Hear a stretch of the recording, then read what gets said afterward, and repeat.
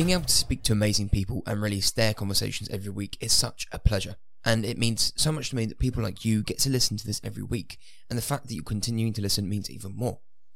But I wanted to ask for a bit more support. I've started a Buy Me a Coffee. You can go onto the link down in the show notes below, click and donate as little or as much as you'd like. It would help me produce better content, keep the editing up, and just in general have better conversations. I can travel further and bring you better guests. If this sounds like something you'd like to help me with, the link will be in the show notes below. Again, thank you so much for listening. It's enough already. And so enjoy this episode. Esports does that and more for people. I think it's amazing to see what it can do. So for you, Paul, like, what is the thing that you're most excited about for Motorsport UK? What is the thing that you get to do that really sort of like wakes you up inside, if that makes sense? I'll try and explain what they are without giving too much away. But we're hoping to, and hopefully have by the time this goes out, launching a kind of a nationwide competition where you don't even need your own equipment to enter. So it's the whole bottom rung of the ladder. And that's not just for, we want everyone to become a professional sim driver, but it's just making people realize there is access to sim racing to them, and introducing people to it, because there will be people that don't know what it is or what it looks like or how to get involved.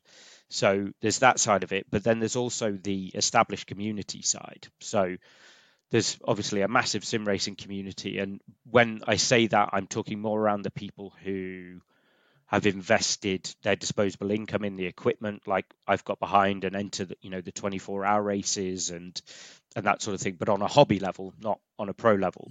So we're offering a number of different championships this year for community level, where I'm like, well, if I was younger, or if I was me now not doing it, I would love to have been able to take part in that. And we actually did a survey early last year to the community, as in I sent out to a number of different community owners, but I mean not to the general public, people who were already in it.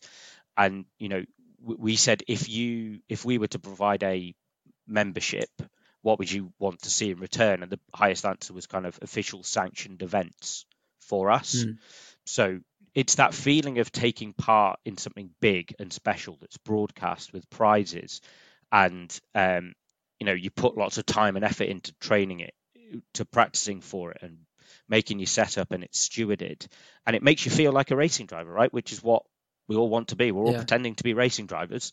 So it's like saying to a Sunday league team, oh, do you want to go and play at your favourite home ground, Old Trafford or Anfield or Wembley?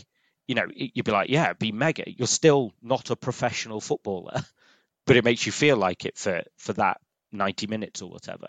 So it's similar to that. And then finally, kind of just developing this talent pathway where we start with something where you don't even need your own equipment, but all the way through to where you can represent the UK at the FIA Motorsport Games, or you become a pro sim driver is kind of our ultimate goal, where in the real world you kind of know what that ladder is. It's karting, it's either something like Ginettas or F4, F3, F2, F1, or on the touring and GT side as well.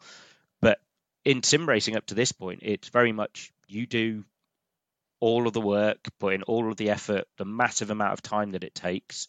You get your I rating level up, or you win some ACC leagues or whatever it takes, and then you might get cherry picked by a pro team at the end if you happen to be in the right place at the right time. Whereas we want to have kind of not fully defined, but if you want to, there is a path here that you can kind of jump into, and not even just on the talent side, but it's like, okay, well, if you've just been exposed to sim racing for the first time, we want there to be opportunities for people to go in at different levels, and kind of, so if you go, oh yeah, I've just bought iRacing for the first time, or ACC or R Factor, now what do I do? I'm just driving around on my own at the minute. It's like, well, there's these community events that we're doing that's for all different skill levels, and that might lead them into doing a feeder series for a British Championship or whatever it might be. So there's lots on the horizon, and I'm genuinely really excited, but it's all in the pipeline currently. But it's second half of this year is going to be really exciting.